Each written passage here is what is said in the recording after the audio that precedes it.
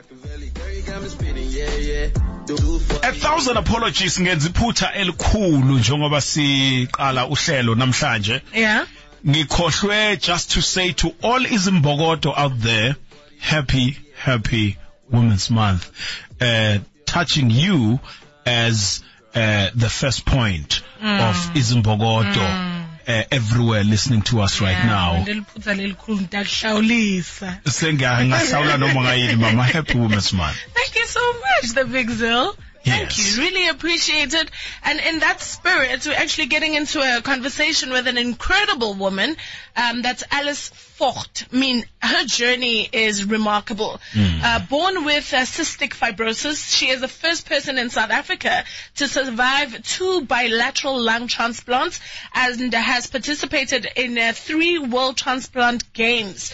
Co-founder of TEL, that's Transplant Education and Living Legacies, an organization created with the aim of raising awareness about organ donation and informing the public of the need to tell their families of their wishes to become an organ donor.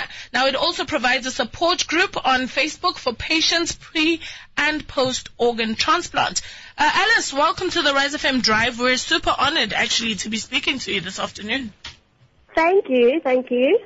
And just in case you're listening to us right now and you're wondering, what is cystic fibrosis? It's a hereditary disease that affects the lungs and digestive system. The body produces thick and sticky mucus that can clog the lungs and obstruct the pancreas. It's a serious matter, and we're talking to a lady that has lived the life having this situation in her health.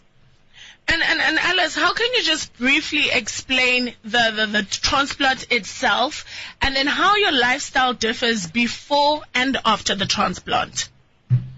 So the transplant itself, you have to wait for a donor, which is a very difficult process because you need someone to unfortunately pass away and you need a family to agree to organ donation. And then the donor has to be your size because someone's lungs need to fit into your rib cage. So it's a really difficult process to find a donor.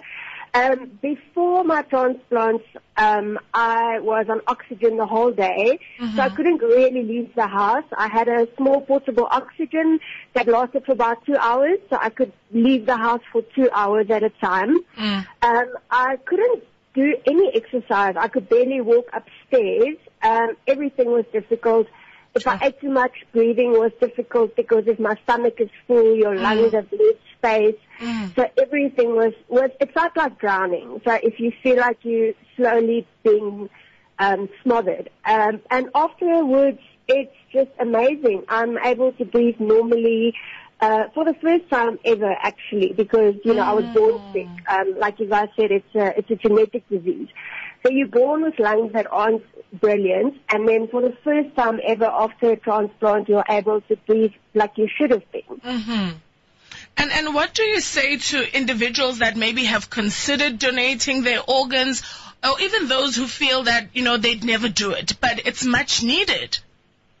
Well, when people say they'd never do it, I always ask them, what if your child needed an organ, or what if, even some people don't care that much about themselves even. They say, look, if I ever needed an organ, I wouldn't take it. But if it's your children or your husband or your wife that needs an organ in order to carry on living, that normally changes people's perspective. And also, unfortunately, people pass away any case. Like we know road accidents happen, all of those things. So you're not asking for someone to die. It's someone who's passed away in any case, and you're just asking that their healthy organs are allowed to be used to save lives. Ladies and gentlemen, we are talking to a survivor of cystic fibrosis, that is Alice Vogt. We really appreciate talking to you, and we call you Imbogoto, and we're putting the spotlight on you and saying, you know what, you are showing the power of she. And the God in you. Mbogoto, strength to you. Thanks so much.